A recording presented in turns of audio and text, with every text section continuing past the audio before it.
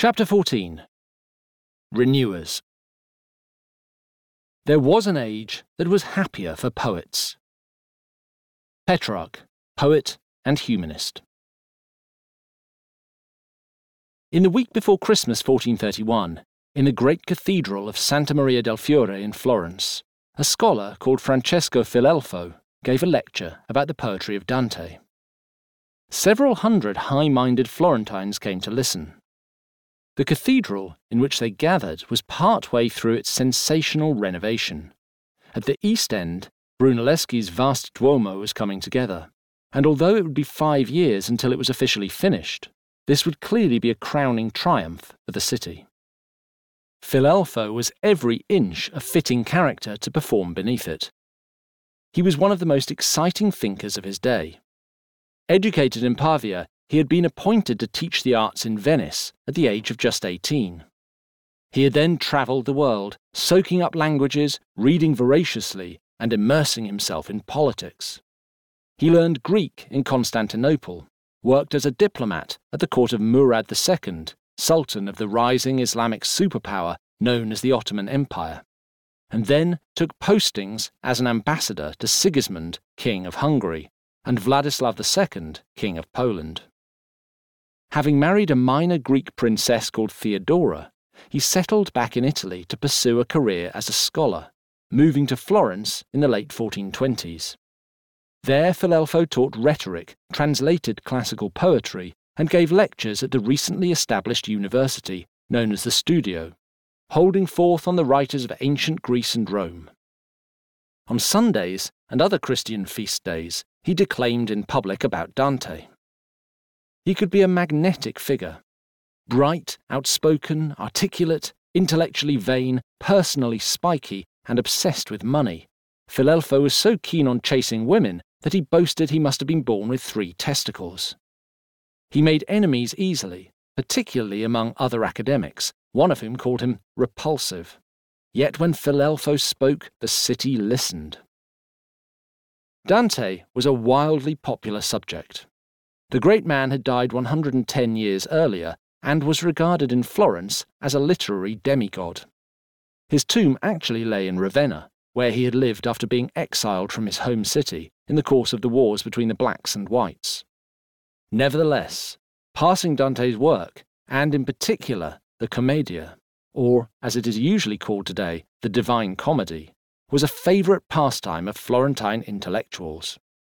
Not only was the Commedia a vivid portrait of hell, purgatory and heaven, written in dancing, interlaced lines of Italian terza rima, rather than staid Latin, it was also packed with gossipy sketches of famous men and women from distant and recent history, who were judged by the poet's pen and sentenced accordingly, either to diabolical torments or the delights of paradise. This gave the Commedia, and commentary on it, considerable contemporary relevance, and no little potential for causing trouble. Relatives and descendants of many of Dante's subjects were alive and active in Florentine high society, and the poem was germane to their self-image, their worldview, and their squabbles. Famous Florentines could be praised, needled, or outright slandered through the medium of Dantean commentary. So when a master of letters, particularly one with a waspish tongue in his mouth, spoke about Dante in the city's landmark cathedral, his words mattered. In December 1431, Filelfo did not just pass textual judgment on Dante. He also used his platform to throw shade on a faction in the city, led by the 52-year-old banker Cosimo de' Medici. Since taking over running the Medici Bank from his father 11 years previously, Cosimo had become one of the richest and most powerful men in Florence. He was heavily involved in planning and financing wars with nearby city-states, including Lucca and Milan. He was an instinctive and astute operator who specialized in controlling politics from the shadows. But he was not universally liked, particularly by a conservative, oligarchic faction led by another super-wealthy Florentine, Rinaldo degli Albizzi, and one of Filelfo's patrons, Palla Strozzi. In the course of Filelfo's lecture in the cathedral, the scholar made it clear whose side he was on. He suggested, half obliquely, that the Mediceans were ignorant, that they were envious of him, and that they knew nothing about Dante. He accused them of targeting him for hate and persecution, and of being behind attempts earlier in that academic year to have him permanently removed from his university teaching posts. This was fighting talk, and it would come back to haunt Filelfo. Under Cosimo's leadership, the Medici family had begun their rise not only to hegemony in Florence, but to the rank of a quasi-royal dynasty, whose sons would eventually include popes and grand dukes, and whose daughters would become queens. And although the peak of their powers lay some way off, in the first half of the 16th century, they were still dangerous people to cross. A large clan, with interests all over the city, the Medici sat at the centre of a network of Florentines known as the Amici, friends, whose members range from magnates and bankers to shopkeepers and the ordinary poor. This network could be mobilised for all sorts of tasks, both noble and underhand. Falling out with the Medici meant making many enemies, who, if they felt so inclined, could do a man real harm. Filelfo tasted the Amici's dark power in May 1433. This was nearly 18 months after he began his verbal attacks on the Medici and their party, and tempers had not cooled. One morning, as Filelfo walked to work at the studio, following the river Arno, along the Borgo San Jacopo, he was accosted by a thug called Filippo, who pulled a sword from his cloak and set about him.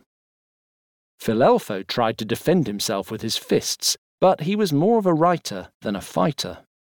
The attack was not fatal, probably by design, but there was a lot of blood.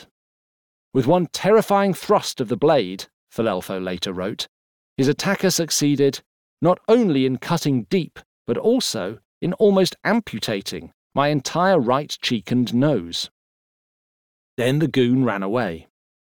After the initial shock and the pain, Filelfo recovered, but he was marked forever with a disfiguring scar. Cosimo was never formally connected with the crime. One of Filelfo's studio colleagues was instead brought to trial by the city authorities and tortured into admitting he had paid Filippo to do the deed. But Filelfo was convinced the Medici patriarch had lain behind it. In the months following his attack, Filelfo railed against Cosimo and his friends. When political events turned against the Medici in 1433, Cosimo was accused, with some justification, of having manipulated the conduct of Florence's wars with Lucca to ensure maximum profit for his bank. Filelfo was delighted. He called publicly for formal charges of treason, which could have seen Cosimo put to death, but he failed to convince the city authorities. Cosimo was convicted for offences relating to war profiteering, but merely exiled to Venice, from where he engineered a quick return to power. And when he got back to Florence in 1434, Filelfo found the game was up. Now it was he who was run out of the city. This was not the end of his career by a long chalk. He went on to enjoy distinguished postings under the Dukes of Milan, and briefly Pope Sixtus IV, a depraved and corrupt individual, but an enthusiastic patron of the arts. He worked as a professor and court poet, and tirelessly composed tracts urging the princes of Europe to revive the spectacle of the mass crusade to deal with the Ottoman Turks. Yet he lived with the physical, reputational, and emotional scars he had earned by crossing Cosimo in the 1430s. In 1436, he tried to hire an assassin of his own to kill the Medici boss, but the plot was foiled, and it only served to ensure that, for all the fame and esteemed connections Filelfo made, he was not welcomed back to Florence for nearly 50 years. Only in 1481 did Cosimo's grandson, Lorenzo the Magnificent, invite him back to become professor of Greek at the university. By now, however, Filelfo was 83. His second posting in Dante's city lasted scarcely a heartbeat. He caught dysentery soon after arriving, and was dead within 2 weeks. He had enjoyed an exciting and varied career, for most of which he had been the greatest Greek scholar in the Western Mediterranean. Yet his sharp tongue had cost him his looks and very nearly his life. The way Filelfo saw it, he was an honourable fellow who had stuck to his principles and suffered for it. "Shame has not allowed me to be a parasite," he once wrote, "nor have I ever learned to flatter, to adulate, or to be a yes-man." Others saw it differently. "His wit was nimble," wrote one contemporary intellectual dryly, "but he knew not how to keep it in order." Today, Francesco Filelfo is not among the first names that people reach for when they think of the extraordinary intellectual and artistic world that flourished across the West in the late Middle Ages. Rightly or wrongly, his genius and scholarship have not captured the public imagination in the same way as that of some of his contemporaries, particularly the visual artists. The superstars of this age are men like Leonardo da Vinci and Sandro Botticelli, Brunelleschi and Michelangelo, Raphael and Titian, Pico della Mirandola and Machiavelli, Jan van Eyck, Rogier van der Weyden, and Albrecht Dürer. Filelfo does not belong in the first rank of these figures, and maybe not even in the second. Yet there is something in his little-known story that sums up the nature of the times. From the late 14th century there flourished, first in Italy and soon afterwards beyond the Alps in northern Europe, a cultural movement known as the Renaissance. The Renaissance, literally rebirth, was a time in which creative people discovered new or lost approaches to literature, the arts, and architecture. From these there also sprang novel theories of political philosophy, natural science, medicine, and anatomy. The Renaissance saw revived and intense interest in the glories of ancient Greek and Roman culture, rapid technical advances in painting and sculpture, and the dissemination of new ideas about matters such as education and statecraft.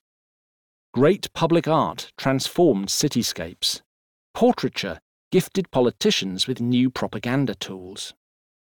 The Renaissance rolled and developed across many generations.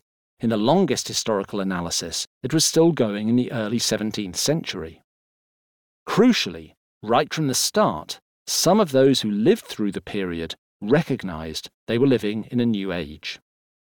Among the first to state it was Leonardo Bruni, who wrote an epic History of the Florentine People, in which he identified the collapse of the Western Roman Empire in the 5th century as the end of one great age, and his own times, in the early 15th century, as the culmination of a long road back to civilization.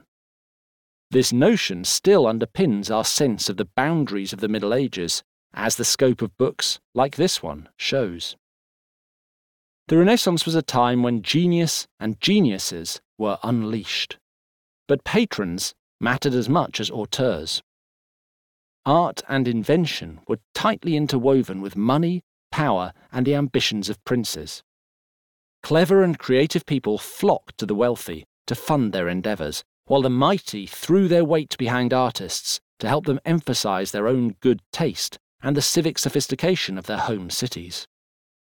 So, for every Filelfo, there was a Cosimo, each capable of elevating and thwarting the other in roughly equal measure. For centuries, people have looked back at the Renaissance and seen it as an epochal cultural term, which marks the boundaries between the Middle Ages and modernity. Today, however, some historians dislike the term, on the grounds that it implies a dearth of invention or any transformations in thought during the centuries that preceded it. Others still have decided to co-opt and dilute the term Renaissance by applying it to earlier moments in the Middle Ages. We have already encountered the 12th century Renaissance on our journey to this point. So be it. The fact remains that whether we like the term Renaissance or not, it would be a brave or foolish person who denied that the 15th century in particular saw a groundswell of cultural and intellectual endeavour, which produced some of the most famous works of art and literature in human history, under the patronage of magnificent, if often rather grubby, customers. So it is to this age that we will now address our thoughts as we look at the artistic and humanistic explosion of the late Middle Ages, along with the occasionally bloody shenanigans that underpinned it. The first humanist.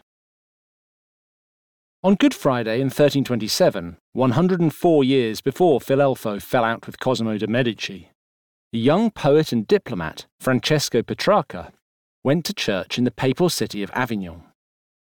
As he later told the story, it was there, on the most solemn day in the whole Christian calendar, that he first clapped eyes on a woman called Laura. She was probably, but not definitely, Laura de Noves, recently married to the nobleman Count Hugh de Sade. Aged 17, Laura de Noves was scarcely out of adolescence, though this was fairly normal for 14th century brides. 6 years older, Petrarca, or Petrarch as he is known today in English, was captivated by her.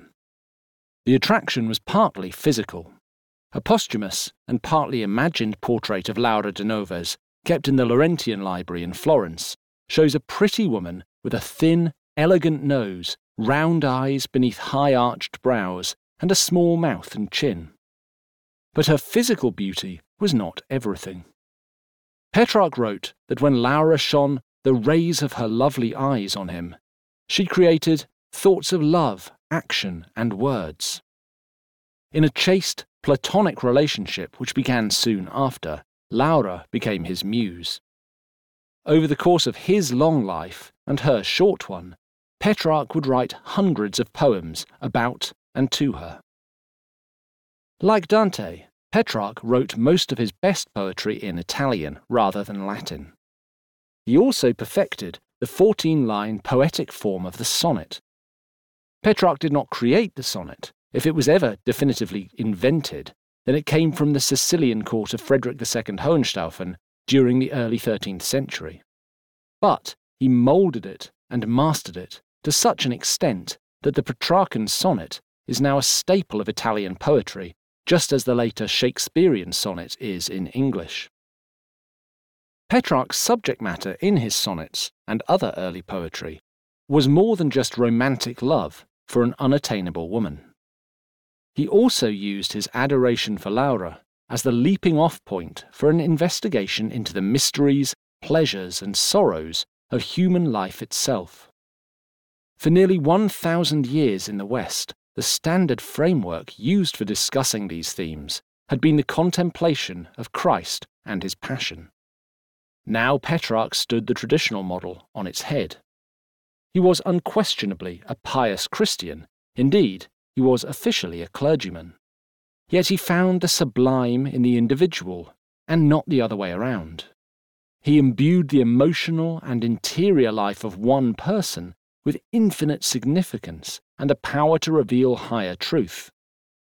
Everything still led back to God, but the route was radically different, and Petrarch's approach would come to lie at the core of an overarching aesthetic and moral philosophy known as humanism, which drove the achievements of the Renaissance. Future generations looked on him as the first of the humanists. In the 14th century, it did not take long for Petrarch to make a name for himself. He was a beautiful writer, an enthusiastic correspondent, and an irrepressible traveller.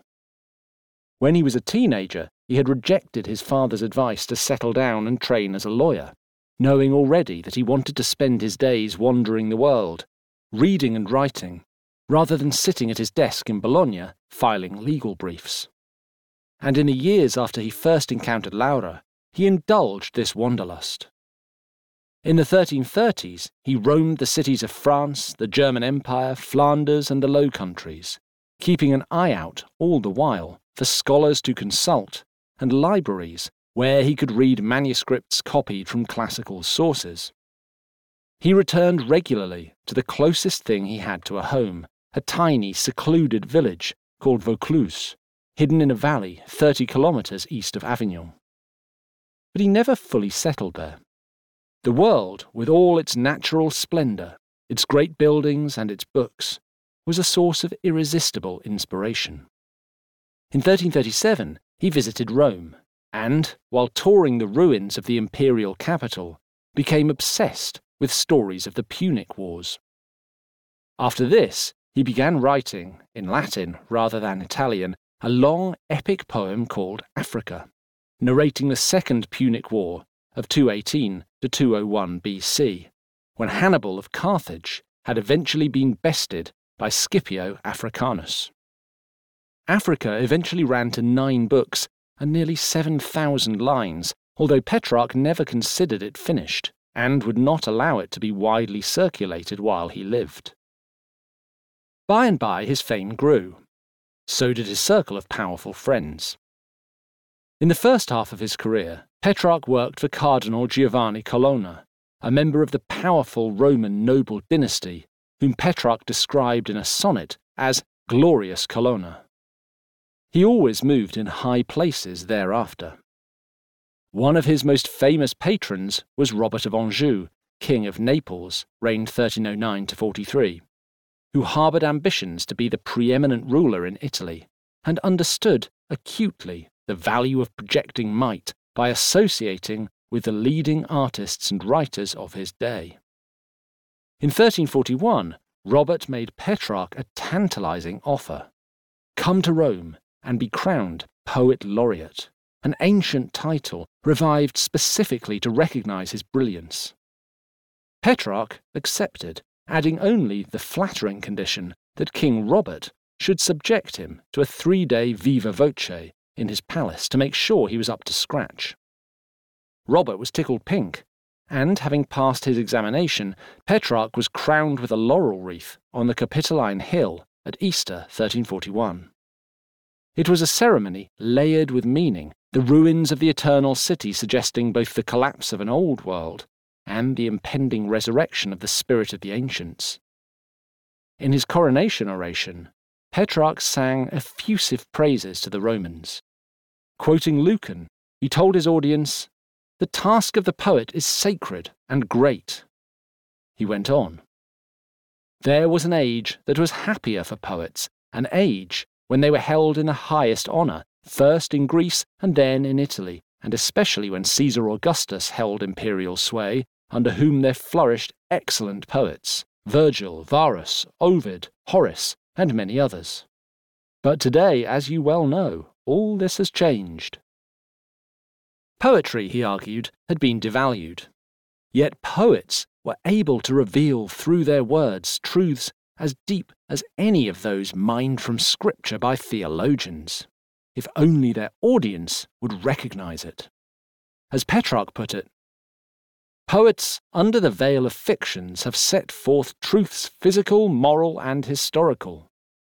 The difference between a poet on the one hand, and a historian or a moral or physical philosopher on the other, is the same as the difference between a clouded sky and a clear sky, since in each case the same light exists in the object of vision, but is perceived in different degrees according to the capacity of the observers."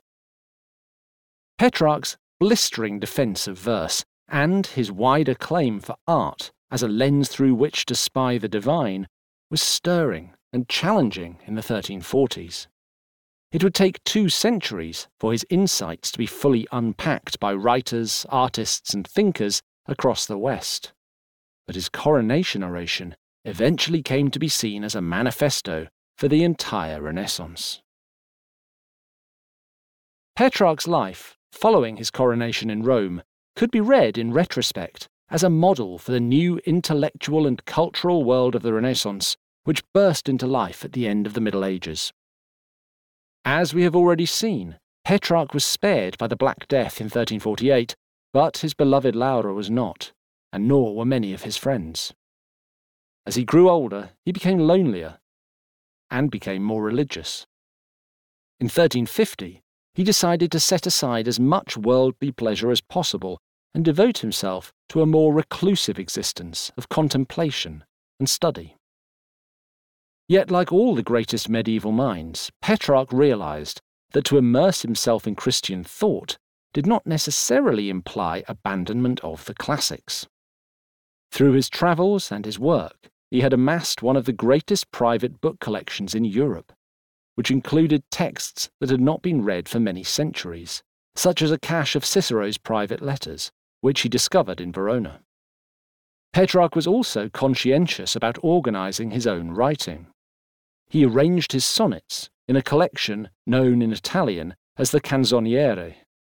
collected letters he had sent over the years to friends such as Boccaccio, and made steady progress on an ambitious lyric poem collection called the Triumphs, Trionfi.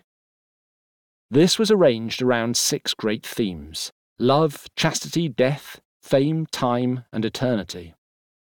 And it charted the moral and spiritual course of human life all the way through to the afterlife.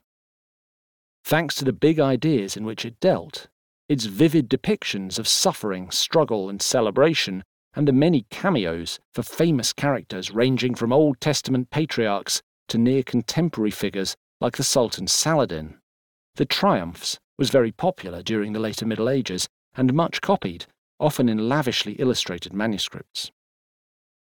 The original text of the Triumphs took Petrarch nearly 20 years to complete, and he only finished it in the early 1370s.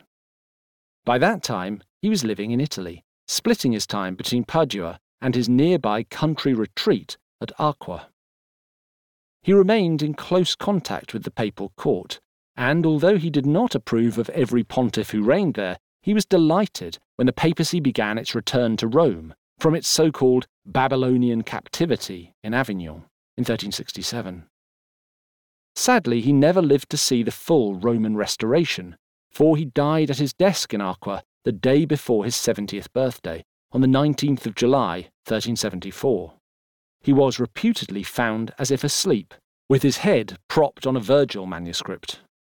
Virgil was, and is, usually most closely linked with Dante, who lived a generation earlier than Petrarch.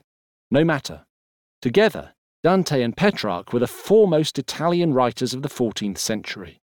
They were the equals of their much-admired classical forebears and the giants on whose shoulders many of the greatest artists and writers of the Renaissance would stand. Looking back on Petrarch's life some 500 years after he died, a Swiss scholar called Jacob Burckhardt thought it was possible to pinpoint the exact moment when the Renaissance began. This was Saturday the 26th of April, 1326, when a young Petrarch and his brother, Gherardo, decided to climb Mount Ventoux, not far from Vaucluse, a peak of nearly 2,000 metres, today famous as one of the toughest climbs on the route of the Tour de France. According to Petrarch himself, he had been dreaming of climbing it since childhood, to see what was visible from the top. Neither the fact that it was a steep mountain with rocky and almost inaccessible cliffs, nor specific warnings to clear off, given by an old shepherd, could dissuade the brothers. So, up they went. Obviously the climb was horrible. But they pushed through, and in the course of a difficult ascent and descent, Petrarch meditated on the writings of St. Augustine. He wrote afterwards that doing so showed him the importance of introspection and physical striving as a source of religious revelation. What could be found within, people go seeking without, he wrote. According to Burckhardt, this insight and the idea of climbing the mountain with the simple purpose of experiencing nature for its own sake would never have occurred to anyone before Petrarch's time, just as both concepts would seem entirely normal to the generations that followed him. This, claimed the historian, is what made Petrarch special. Today, not many people would agree with Burckhardt's assessment about when the Renaissance started. All the same, after Petrarch's death in 1374, there was undeniably a boom in great literature, felt in realms across the West. Boccaccio, who died in 1375, had finished his Decameron 20 years earlier. In England, the enthusiastic Italophile Geoffrey Chaucer began his Canterbury Tales around 1387 and worked on it until his own death in 1400. Chaucer also translated Petrarch's poetry into English and adapted one of his Latin stories, Griselda, as the Clerk's Tale. In France, the Venetian-born poet, historian, and courtier Christine de Pizan rose to prominence as a star of the French court of the mad Charles VI, where she spun a new and compelling Trojan origin story for the Frankish people, and wrote what was arguably the first ever feminist history, the Book of the City of Ladies. a French vernacular compendium of the lives and deeds of great women throughout history. 20 years after Christine de Pizan completed that book, Leonardo Bruni and Filelfo were at work in Italy. Not long after, probably in the 1440s, Donatello sculpted his famous Bronze of David, generally considered the first naturalistic, nude male sculpture of the Middle Ages. Not all of this was Petrarch's doing, either directly or indirectly, but taken together, it was an extraordinary scene. We shall return to Italy soon. However, before we do, we must look at another vibrant centre of artistic and creative innovation in the early 15th century, which lay north of the Alps, in Burgundy. The Duchy of Burgundy was the successor state to the vanished kingdom of the same name, which had been folded into the Frankish state in the 6th century AD. Under a family of independent-minded 15th century dukes, it reached from the northern banks of Lake Geneva to the North Sea coast of Flanders. Its rulers had not forgotten that they might, in other circumstances, have been fully fledged monarchs, and they sought to emphasise that in every way possible. They acted as power brokers in the final chapters of the 100 Years' War between England and France. They took the cross and fought as crusaders against the Ottomans. But they were also generous, lavish patrons of arts and artists, and in the 15th century their ducal court became a hub for creative geniuses from across Europe. The good, the bad, and the lovely. In northwest Europe, the winter of 1434-5 was bitingly cold. In England, the Thames froze all the way up to its estuary. Across Scotland, ice lay so thick that for weeks on end mill wheels stopped turning, causing mass shortages of flour and bread. And in Arras, in Flanders, where snow fell relentlessly for 4 months, the townsfolk built elaborate snowmen in the forms of mythical, supernatural, political, and historical figures. On one street lay the 7 sleepers of Ephesus. On another, frosty skeletons cavorted hideously in a danse macabre. The allegorical figure of danger guarded the entrance to the Petit Marché. And amid it all stood a snow woman, leading a small force of snow men-at-arms. She was Joan of Arc, Jeanne d'Arc, and she would have been instantly recognisable to any pedestrians who scurried past her along the snow-bound streets. For a brief time during the previous decade, Joan, a village girl from Domremy in the heart of Burgundian territory in eastern France, was the most famous woman in Europe. In 1425, when she was about 13, she had been visited by archangels who told her to track down the late Charles VI's uncrowned son and heir, known as the Dauphin, and help him drive out of France the English armies that had invaded and conquered much of the northern half of the country. Amazingly, Joan had followed through with her mission, and in the late 1420s, now aged around 17, she marched alongside the Dauphin's armies as they brought the fight back to the English. Sometimes she dressed in male armour, and although she did not fight, she presented a splendid vision of God's favour, seeming to inspire victory wherever she went. In 1429 she carried a banner alongside French troops as they won the hard-pressed siege of Orléans. The next year, she was at the Dauphin's side in Reims Cathedral, dressed in gleaming armour and carrying her banner, when her master was crowned as Charles VII. In May 1430, however, Joan was captured at the siege of Compiègne. She was brought to Arras to be imprisoned. Her captor was a nobleman called Jean de Luxembourg, who had been fighting on the English side at Compiègne. He owed his allegiance to England's most important ally, Philip the Good, Duke of Burgundy, and through the Duke's mediation, he sold Joan to the English. 1 year later, during which time a church court had convicted her of heresy, Joan was burned at the stake in Rouen. The Duke of Burgundy was not in town to watch her die, but he had met with Joan while she was in prison, and although he never revealed what words passed between them, he had shown no compunction about brokering this vulnerable woman's sale to people he must have known, would eventually kill her. Nor, as it turned out, did the Duke worry too much about his loyalty to his English allies. Indeed, in the bleak winter of 1434-5, as the late Joan was raised in snow effigy in Arras, Philip the Good was preparing to abandon the English altogether. 6 months after the snows finally melted, in September 1435, Philip agreed the Treaty of Arras with Charles VII. He withdrew all his support for the English in France, repudiated the claim of the young English king Henry VI to call himself King of France, and joined a coalition of powers all vigorously hostile to England, including the kingdoms of Scotland and Castile. It was a stunning blow from which the English cause would not recover. It led eventually to their final defeat in the 100 Years' War at the Battle of Castillon in 1453.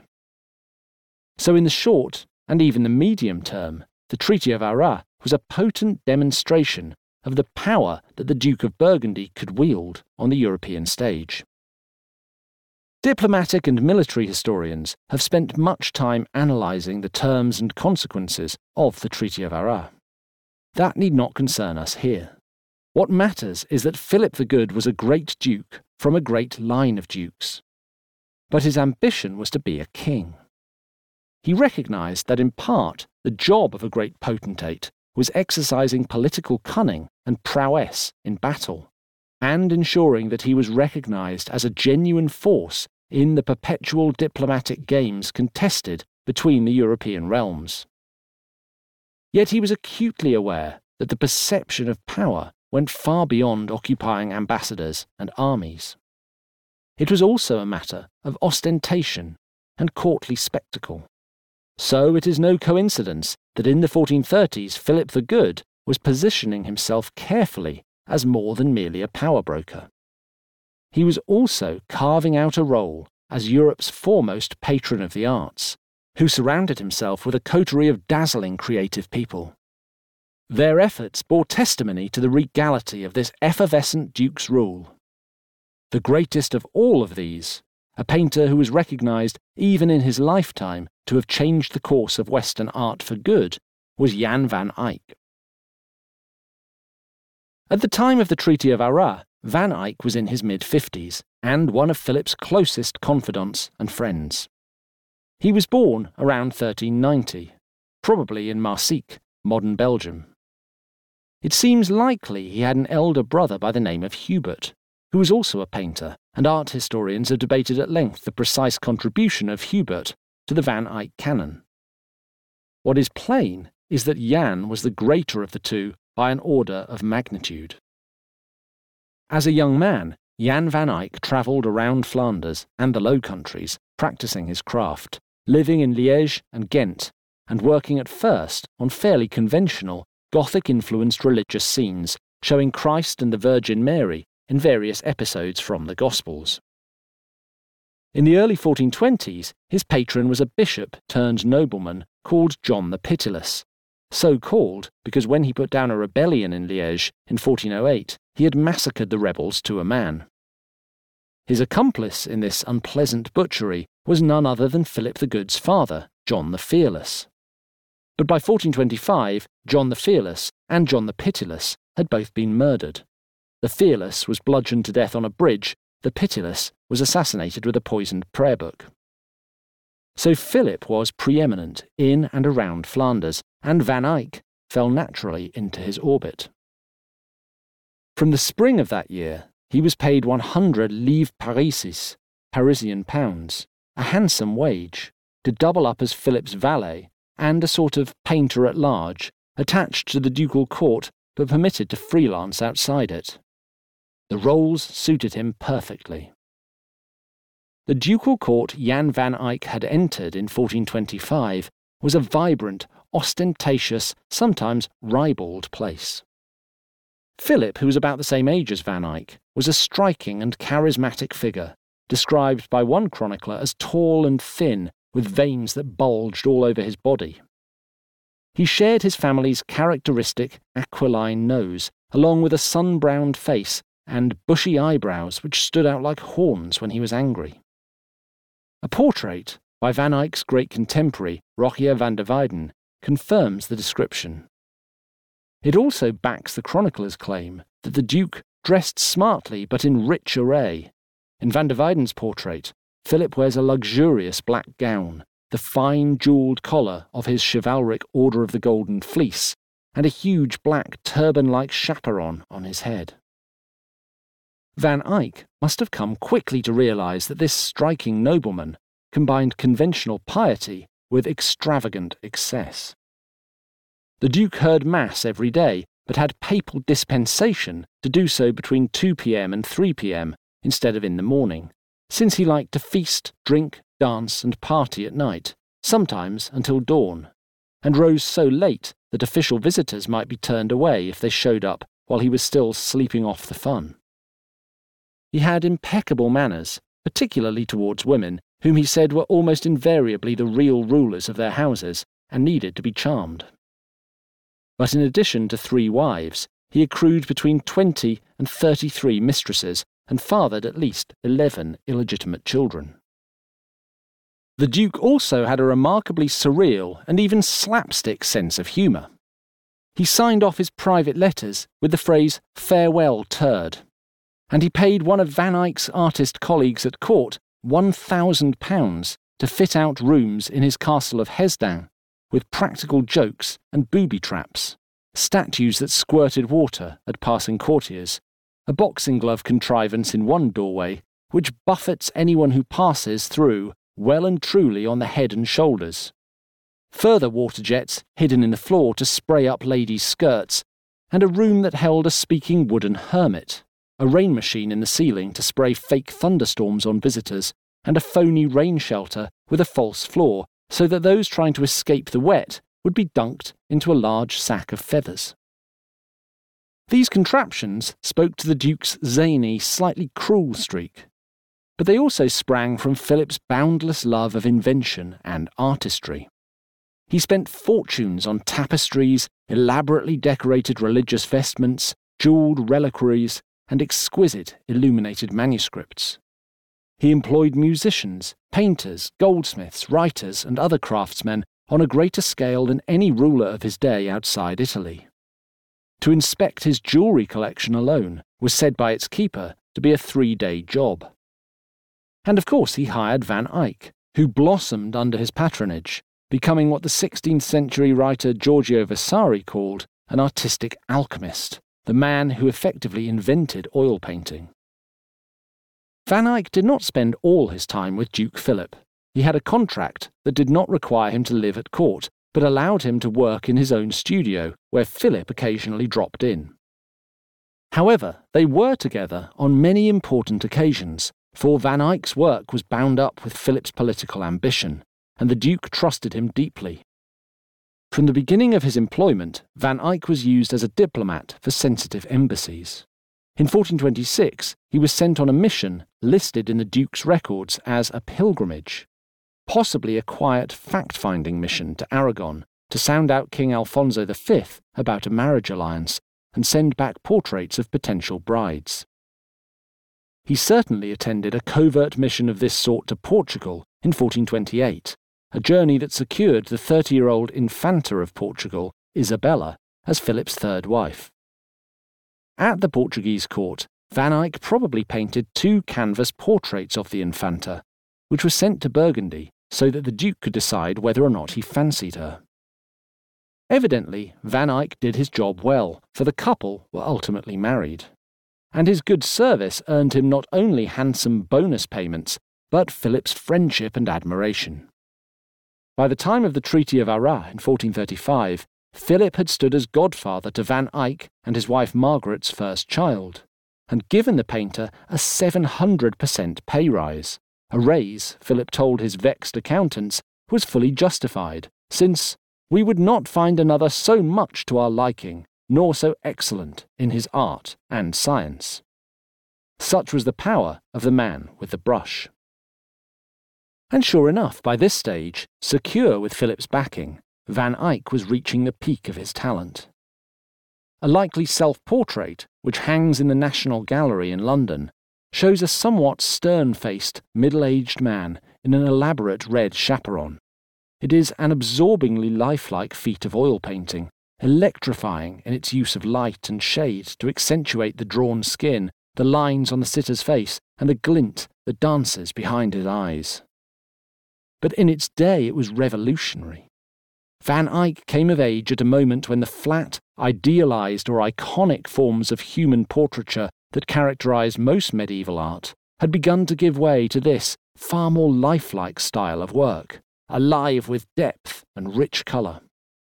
Just as Petrarch had used poetry to shine a light on the soul, so painters of the 15th century were attempting to capture inner truth, the essence of the individual, through portraiture. By the 1430s, Van Eyck was pushing this trend to new heights with every painting. Much of Van Eyck's gift lay in his acute gaze, his extraordinary command of the brush, his understanding of how to deploy colour, his love for tiny detail, and his peerless hand-to-eye coordination. But he had also made a technical leap forward. Van Eyck discovered how to dilute oil paint with other essential oils, producing a medium that was exceptionally fluid and subtle, and which allowed the artist to capture in his sitters' faces individual hairs, tiny pimples, broken capillaries, and chapped lips. Van Eyck could now render perfectly the fleeting glint of a jewel. He could mimic the way light fell across the folds of clothes. He could capture the craters of the moon. He could freeze a swallow turning on its wing in a distant part of the sky, and fix exactly the way that sunlight fell across the gracefully drooping petals of an iris flower. He could recreate the cold horror of daylight reflecting off the curvature of a knight's bloodied plate armour, while capturing at the same time the brutalized 1,000-yard stare in the eyes of its wearer. It was with good reason that Van Eyck's contemporary, the Italian humanist writer Bartolomeo Fazio, called him the most prominent painter of his age, and argued that his work deserved to be considered alongside literature as a rarefied art form, and a work of an illustrious sort of man. Van Eyck was simply a technical genius, and by 1434-5 he had completed two of the greatest paintings of his age. In 1432, Van Eyck finished a 20-part altarpiece for the Cathedral of St. Bavo in Ghent, modern Belgium. Known as a polyptych, a multi-panelled, double-sided work, the Ghent altarpiece may have begun as a collaborative piece with Jan's brother Hubert. But the pedantic historical debate over who did what pales into irrelevance against the majesty of the work as a whole. At the heart of it sat a panel known as the Adoration of the Mystic Lamb, in which angels, bishops, saints, kings, queens, ladies, soldiers, merchants, and hermits are gathered around an altar on which the Lamb of God stands bleeding from a wound in its breast into a golden chalice. In the upper panels, Christ sits enthroned and glorious, surrounded by the Virgin Mary, John the Baptist, and angels singing or playing musical instruments. On either wing of the altarpiece stand Adam and Eve, naked but for their fig leaves, and in Eve's case, coyly but inadequately trying to hide what is sometimes cited as the first known medieval depiction of pubic hair. On the back panels of the polyptych, which would be visible when the hinged altarpiece was closed, Van Eyck painted scenes of the Annunciation, images of St. John the Baptist and St. John the Evangelist, and pictures of Joost Vet, the mayor of Ghent, and his wife Lisbeth, who had ordered the altarpiece in the first place. Shortly after completing the Ghent altarpiece, Van Eyck worked on another very different masterpiece, the Arnolfini portrait. This is a picture of the Italian merchant Giovanni Arnolfini, a cloth weaver who traded between Lucca and Bruges, and his young wife. The couple stand hand in hand in a bedroom illuminated by a single candle, their shoes strewn about the floor and a cheeky little brown lapdog posing between their feet. Beautifully and somewhat eerily, a mirror on the wall reflects two other people in the room, standing where we presume the artist ought to be. Through the mirror, the room is warped and elongated, telescoping the semblance of depth perspective in the painting, while setting it at odds with the direction of every other significant line in the portrait, which run vertically. Beyond the geometric expertise at play in the image and its exquisite attention to near microscopic detail, the Arnolfini portrait is a masterpiece of humanist art. The merchant's squint makes it impossible to quite catch his eye, while the burden of time weighing on two partners who seem to be different in age and background is worn plainly on their faces. Between them, the Ghent altarpiece and Arnolfini portrait confirmed Van Eyck as the most accomplished painter of his day. Curiously, neither was commissioned by Philip the Good, the patron who paid Van Eyck such a fortune. Yet they were connected to the court all the same. Ghent was a Burgundian-controlled town, and its municipal glory reflected back on the Duke. Meanwhile, Arnolfini had helped Philip the Good enhance Burgundy's prestige at the papal court in the 1420s by supplying him with 6 fine tapestries to send to Pope Martin V as a gift. It may be that Philip was prepared to retain Van Eyck at such huge expense precisely because the latter could take his pick of patrons across Europe. For the Duke, who amassed fine things at a pace and volume matched by few, if any, other magnates in the West, being associated with this virtuoso artist, and knowing no one else could claim overall patron status, was enough. Throughout the late 1430s, he continued to pay Van Eyck his large fee to represent Burgundy, and sent him on more diplomatic embassies where his brush, as well as his eyes, might be needed. The deal seemed to be that other patrons were welcome to hire Van Eyck, and they did so. The lugubrious Burgundian ambassador to England, Baldwin de Lannoy, was one. The wealthy, Bruges-based goldsmith, Jan de Leo, another. But they could never have him all to themselves. Van Eyck died in 1441 while he was working on a painting known as the Madonna of the Provost van Malbec, commissioned for display in a monastery in Ypres, and today known only in replica. He was buried twice, first in the churchyard and later inside the cathedral church of Saint Donatien in Bruges, which no longer stands, having been destroyed after the French Revolution. His association with Philip the Good's court had lasted for 16 years, and although he produced most of his best works for other clients, he would forever be linked with Burgundy. Van Eyck was remembered in courts all across Europe as an exquisite master in the art of painting, while other artists, even Italians, would travel hundreds of miles to the Burgundian-controlled towns of Flanders and the Low Countries to study his work, hoping to learn how to recreate his greatest tricks. This was, in the end, why Philip the Good had hired him. He put Burgundy on the map in just as powerful a fashion as any amount of underhand politicking or double-dealing between the English and Armagnacs could do. Philip outlived his finest artist by 2.5 decades, dying at the age of 70 in 1467. By the end of the 15th century, his descendants had proven unable to transform Burgundy into a kingdom, nor even to maintain it as an independent state.